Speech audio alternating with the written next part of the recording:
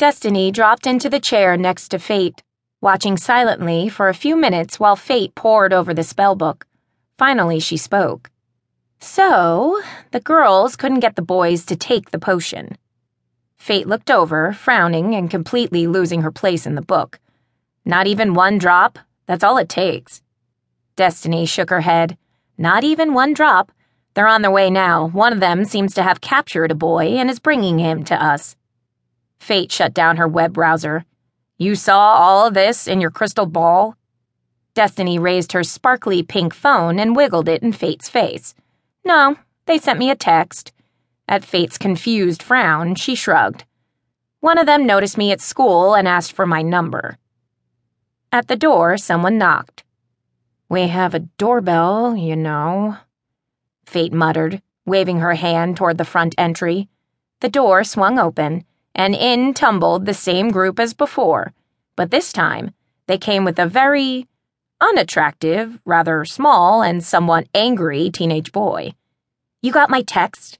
The girl with the strawberry blonde hair asked, pushing the boy forward. Destiny nodded slowly. I did. Why didn't it work? Your spells didn't work. Well, for one thing, you said the spell wrong. For another, no spell on Earth is going to work if you don't actually get them to taste the potion. Destiny crossed her arms over her chest and glared.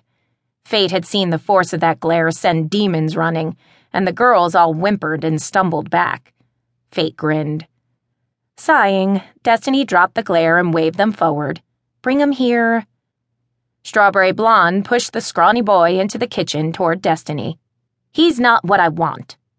The girl behind her handed over more money, and they watched Destiny with narrowed, suspicious eyes.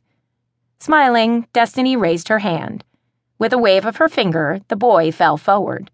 Destiny raised her hands, and bright purple and blue sparks leaped from her fingers, covering them all. The boy, stunned, forgot to move when Destiny dropped the potion on his lips. Speaking quickly to the strawberry blonde without taking her eyes from the boy, she said, Quickly, say the spell. The girl tripped over the words in her haste. 1 drop, 1 heart, 1 beat, 1 love.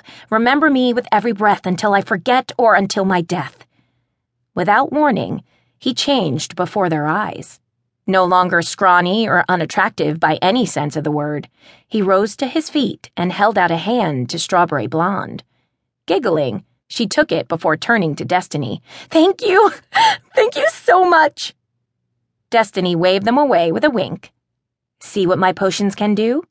Go get those boys, ladies.